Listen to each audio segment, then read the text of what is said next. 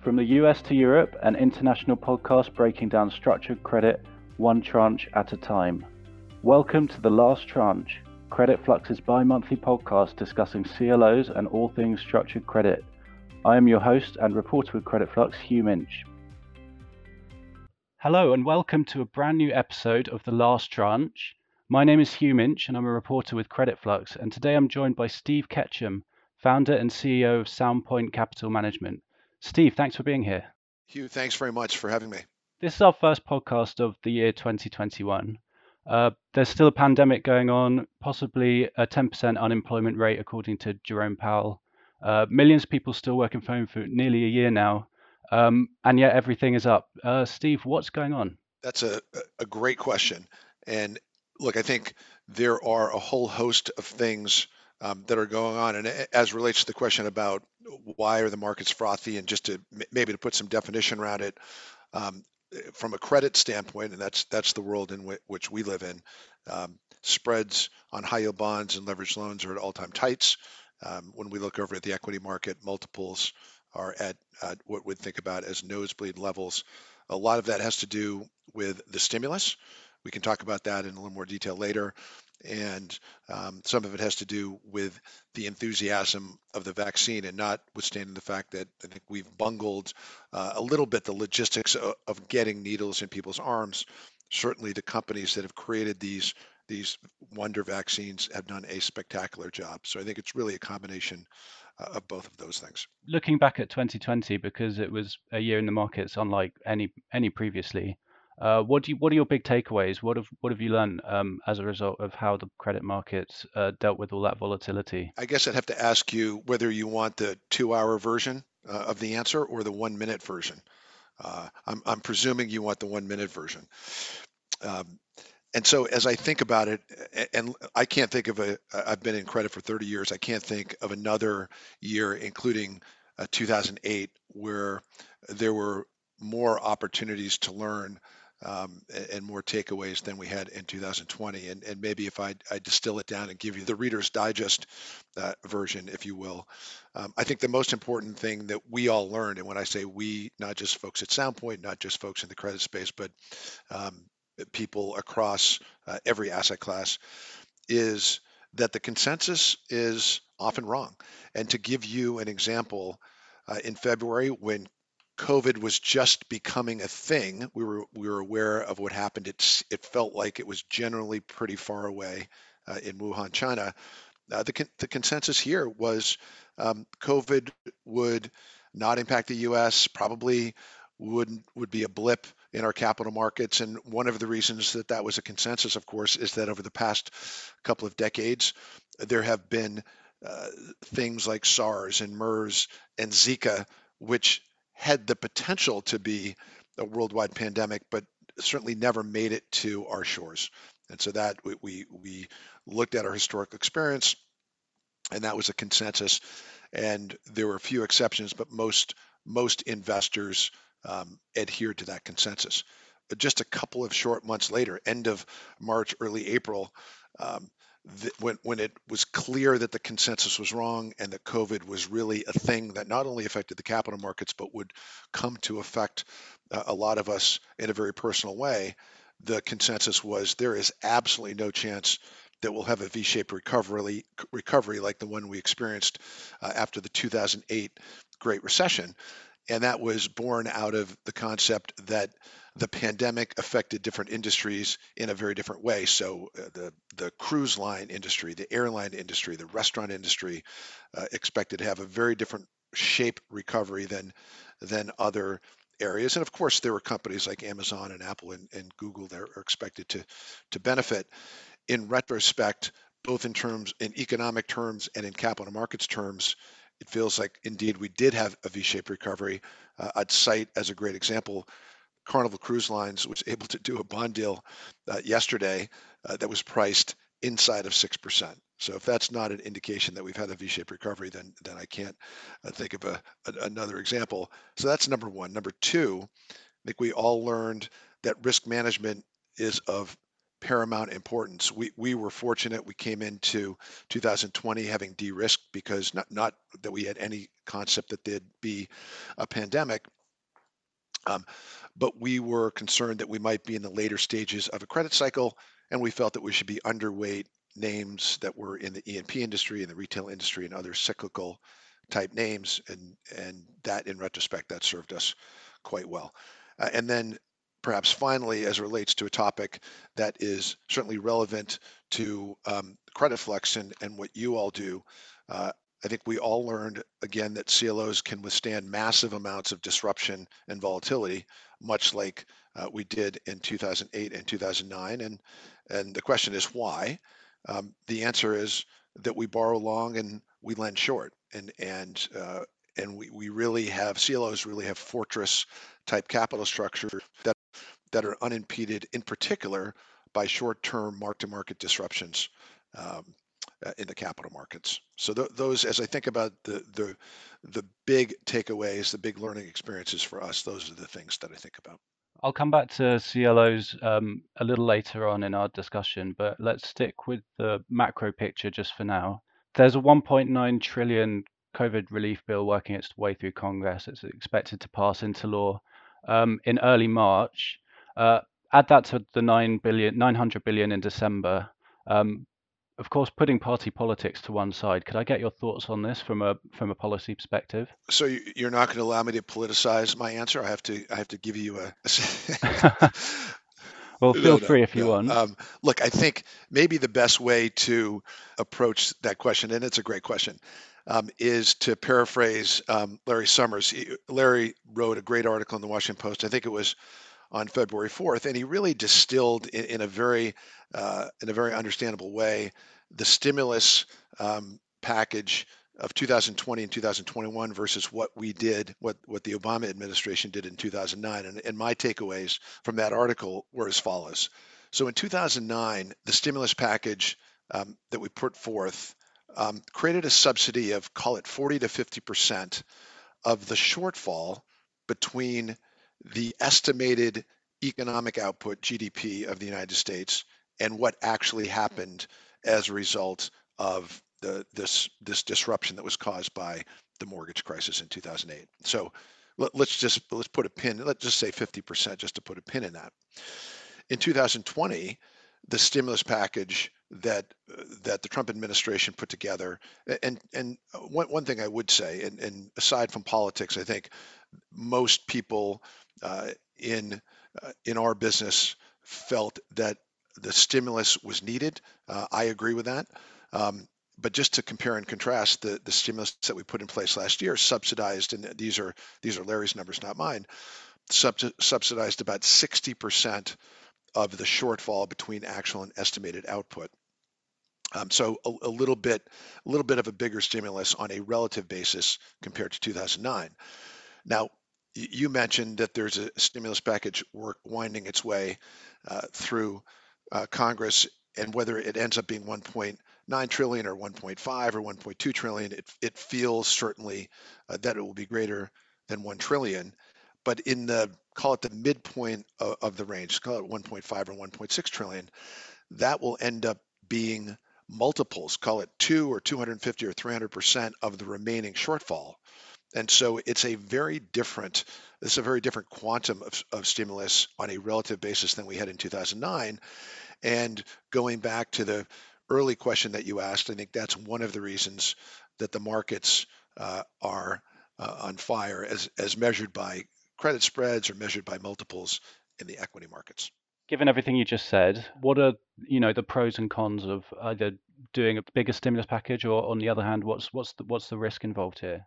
Well, look, and again, I not to politicize it, Larry Summers likes the concept of a bigger stimulus package.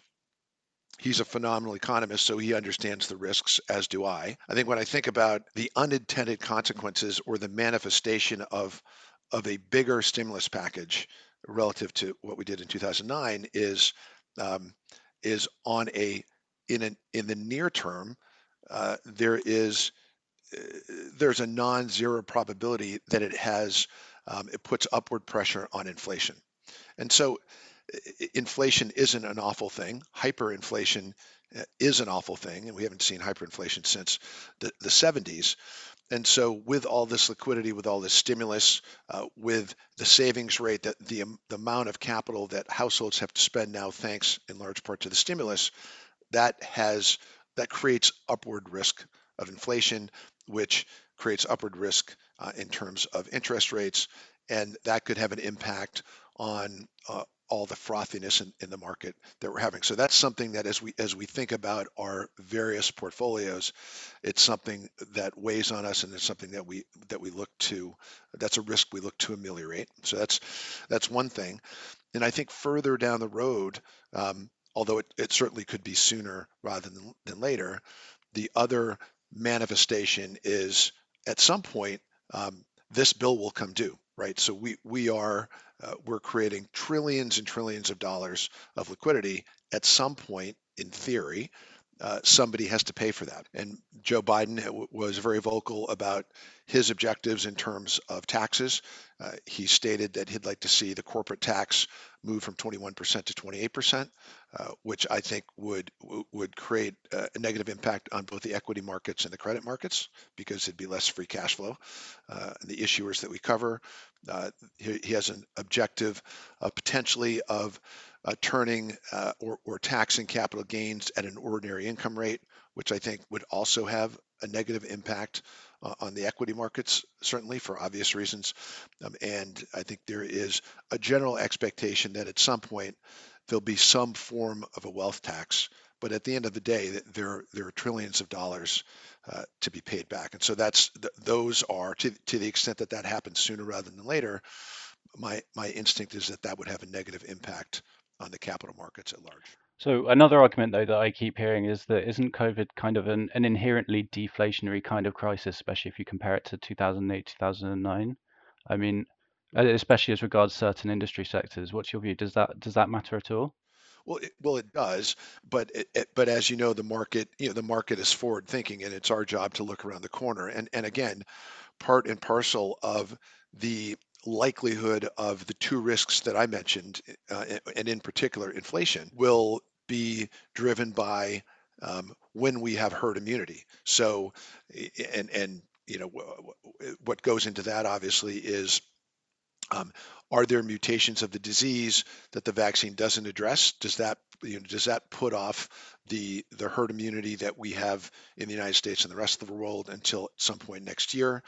That's really the question, and that is that is a known unknown. It's difficult to answer. I will say this: the amount of liquidity and cash that the average household has to spend now is close to all-time highs, and so I believe that there's a spring-loaded effect when when people do feel safe, when we go back to some semblance of normal, and we're certainly not there, and it doesn't feel like we're particularly close to being there. But there really could be that sort of spring-loaded effect once the economy reopens, because our medical experts tell us it's safe to go back and eat in restaurants and be in group gatherings again. Yeah, I'm trying to think anecdotally about what I'm hearing from different people I know about how quickly they're going to actually go back to normal or otherwise. But just in terms of the overall macro picture that you've just described, how does that relate to the credit markets specifically?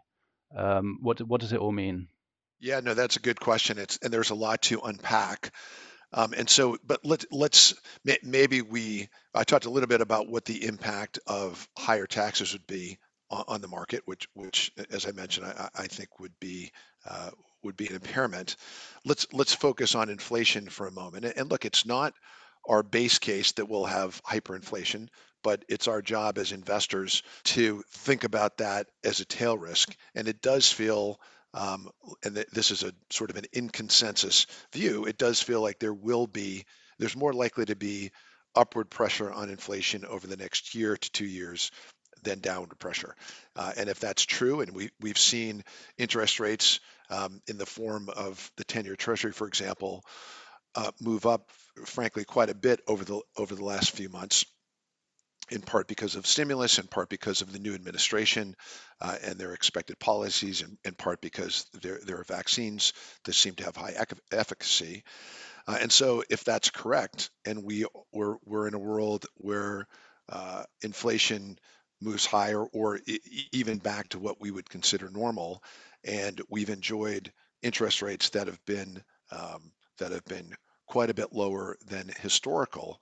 So, if we move into a more normalized environment for inflation and interest rates, that does have implications for the credit market. So when I think about fixed income, I think about the high yield market, for example, where rates are fixed, as most of your readers or viewers or listeners know, there's an inverse relationship between rising rates and the prices of any fixed rate bond, high yield, investment grade, treasuries, municipals, and when I look at where the average high yield bond is trading now, and the last time I looked, which was a couple of days ago, the index was trading at 4.03%.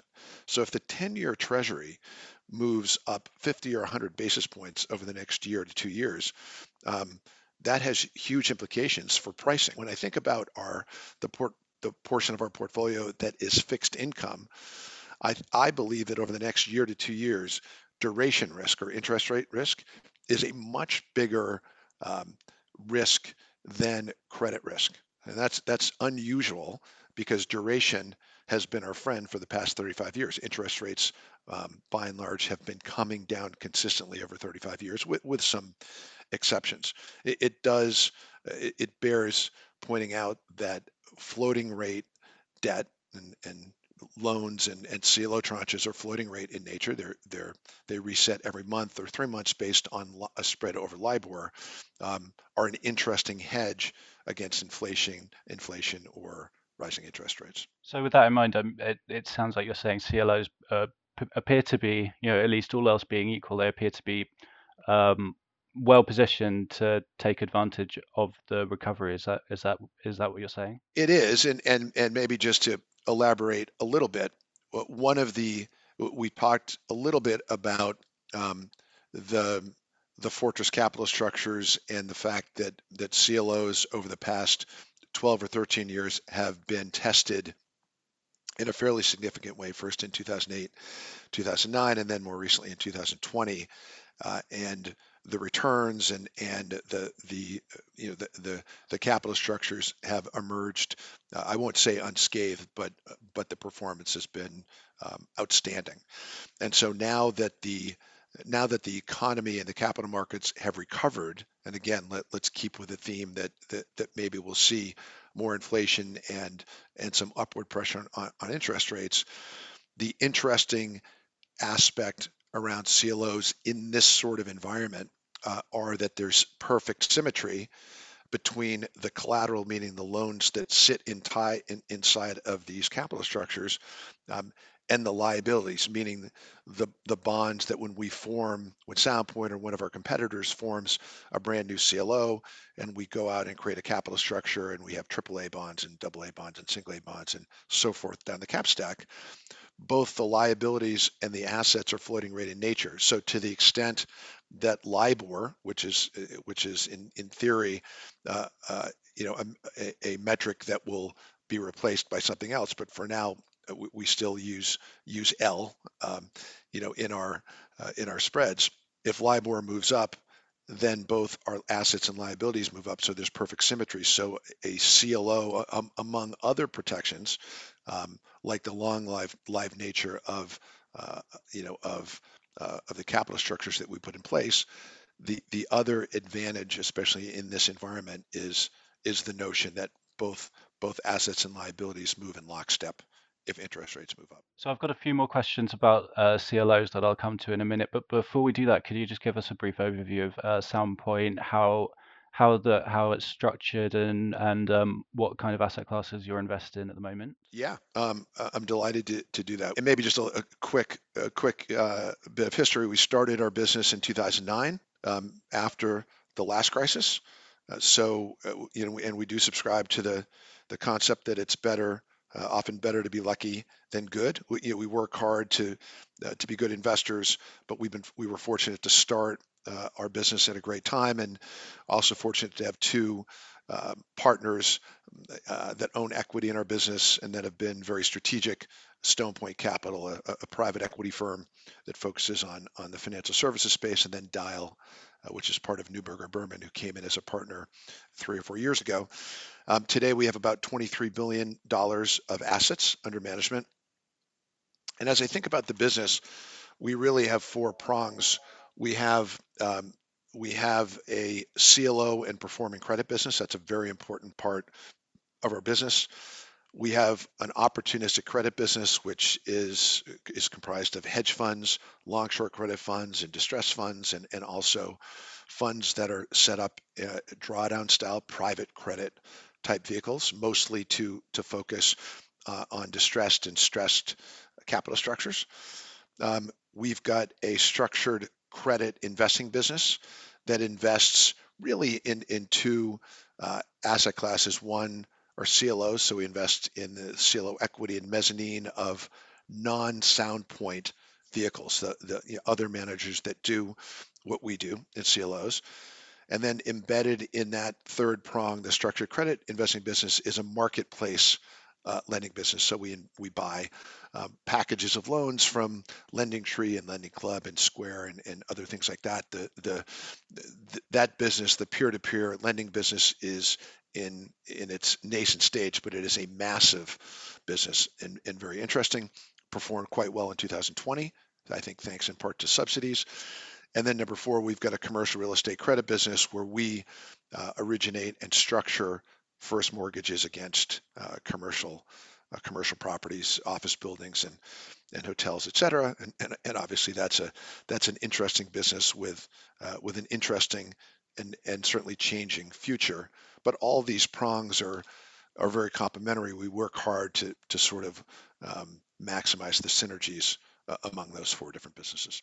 And so within CLOs, I know that a big discussion going through most of last year was about CLOs and how they can get involved in workout situations, holding equity securities, etc. Could you talk a little bit about some of your experiences in those kind of scenarios and how the market broadly is dealing with this issue of, aggressive competition from other kinds of fund structures? Look, I think CLO managers, and look, not every CLO manager has a bolted on distressed business like we do. Many do, but many don't. We certainly, one of the synergies that we find in our own firm is the fact that we've got folks who have spent their entire career sitting on steering committees and doing workouts. And to the extent that we end up in a situation in our CLO business where we have to sit on a steering committee or have to work a company through Chapter 11, we've got experts to do that. And our distressed business sources a great many ideas from our CLO business. It's a little bit of a secret weapon in terms of identifying interesting things to do. I think one of the topics for 2020, because after many years of benign default environment, except perhaps in 2015 in the energy sector, there was a lot more to do on the bankruptcy side as relates to leveraged loans, given what we went through last year. One of the big topics that you all have covered and others have covered is what happens, in the back room on steering committees. And since the dawn of time, or at least since the dawn of distressed investing, there's certainly been contentious debates and negotiations between different classes of lenders. So senior secured lenders versus senior unsecured lenders versus equity. Everybody is fighting for some scraps of the company that is filing for Chapter 11 and then at some point emerging from bankruptcy. I think there's a more recent phenomenon, which is something that I find unsettling. And it's we call it, there are a number of different names. We tend to refer to it as lender to lender violence.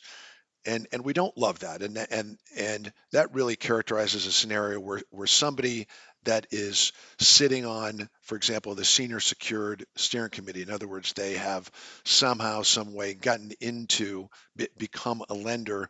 They own some percentage of the first lien securities, the loans that are at the top of the capital stack of a company that's going through a bankruptcy, end up stepping away from the rest of the group and either trying to do a priming transaction, or in many cases that we saw last year, trying to create a dilutive transaction by, for example, forcing the management team or encouraging the management team to raise money, not in the form of a dip financing or something that a CLO investor can, by virtue of its charter, invest in, but doing it in the form of equity. And the reason that it tends to be done that way is because hedge funds or distress funds that are not in the CLO business are aware that by charter, CLO investors, while they can hold equity that has been flushed, that has been created out of an exchange from the loan that they once owned, they cannot invest, at least up until now, they haven't been able to invest in brand new equity. And so that creates a dilutive transaction. And it really, from my perspective, is bad form, because at the end of the day, I think it's important that people who are in the same class, who sit in the same steering committee, work as partners. And the reality is, people have long memories. This is a business that is, the overall U.S. leveraged loan business is now a $1.3 trillion asset class. And so many of us who sit on steering committees are involved in stressed or distressed situations. We work together time and time again. So it's not something that is, I think, is good for the business. It's if I were an LP in a hedge fund that has built a reputation of doing these coercive type transactions, the lender to lender violent type transactions, I'd be concerned, because ultimately their ability to claw their way into a steering committee in the future with CLO managers who have been impaired in previous transactions, I think that has negative implications for the future of their business. So let's touch on the stressed and distressed investing environment, because a huge amount of fundraising took place in that sector in 2020. You mentioned also Carnival Cruise Lines and their bond issue that happened this week. What are all those distressed investors going to do with the money they've raised? Yeah, that's a good question. And look, that falls under the column heading of, as I mentioned just a few moments ago, um, it we were quite fortunate, and as I said, sometimes it's better to be lucky than good. We were fortunate to have launched a distressed credit fund in a drawdown form, in a private equity style form, on January 1st of last year. So our timing could not have been better. And obviously, the environment for most of last year was quite good. And as you mentioned, there were a number of other competitors who raised similar type funds. It was hard not to do well in 2020 if you had fresh powder to invest in distressed.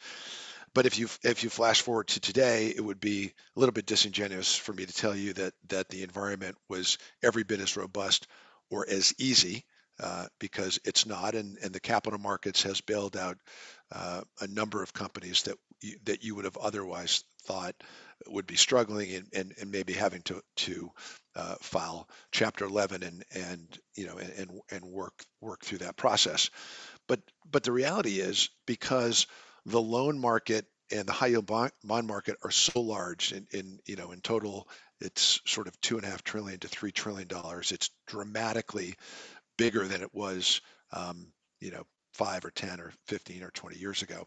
So the good news is that even if 5 or 6 or 7% of that overall market is not able to finance themselves and kick the can down the road, like some of the names that we've talked about in the past, there's still hundreds of billions of dollars of things to do. So while there isn't as much low-hanging fruit uh, as there might have been in the middle of last year, there's still plenty to do where there's post-periodic equity that's trading at very attractive levels vis-a-vis the public markets. There continue to be companies that file, even though I expect the default rate in 2021 to be quite a bit lower than 2020. And again, it really is the law of large numbers. We exist in an environment that is massive. And frankly, as I think about the future of the CLO business or the distressed investment business, I look at the trillions of dollars of capital that private equity firms have to invest in targets where they will require leverage, either in the form of loans or bonds or both. And it means that our business, whether it's performing credit or distressed credit, will continue to grow as well. So just a final thing I want to touch on before we have to sadly end is, when things go back to normal, do you think that means post COVID, does that mean back to before, or will the business world be different somehow? What's your view on that? Because I think it's really important for not just credit investors but for all investors. Well, if you promise not to tell anybody that's employed at Soundpoint, we are close to signing a lease for a satellite office in Florida, and we're certainly not the first hedge fund or asset manager or CLO manager to do that. And I think that those of us who run firms have to be thoughtful about the lessons that we've learned around work from home, and I think there is a middle ground, and it's not. And we are in a high touch business where being in the same room, bumping into each other at the water cooler is something that creates value for our investors, and we don't want to stop that. But I do think that creating a work-life balance for people and making sure that they are as productive as they possibly can be is the way of the future, and Zoom and Microsoft Teams and WebEx have advanced that dramatically. We've never had the opportunity to really, until 2020, to prove that we can successfully operate in a remote environment. So I do think there will be a balance where some people have the ability to work at least some part of the week from home with a proper technology. I do think it's important to have people, as I mentioned earlier, congregate in a workplace. That's how cultures are created and maintained. I do think in our world, not just Soundpoint, but folks that do what we do, will end up having more satellite offices. Where I'm talking to you from our office in Midtown Manhattan, where we did a soft reopening. We have a skeleton crew here. We haven't forced anybody to come back to work, but I can see a future where we have a small office in Connecticut near where some of our senior employees are, a satellite office in New Jersey, and something in Florida, to give people the flexibility to be able to operate in an efficient way, but create some more balance in their life. But I would say the corollary to that is, I do think going forward, it'll be a differentiator. If there are scenarios where perhaps we don't need to get on planes to go see an investor who is 3,000 miles away, and it's somebody that we've known for 5 years, and there's an RFP and a meeting that will last all of 45 minutes, maybe we can do that over Zoom or Teams.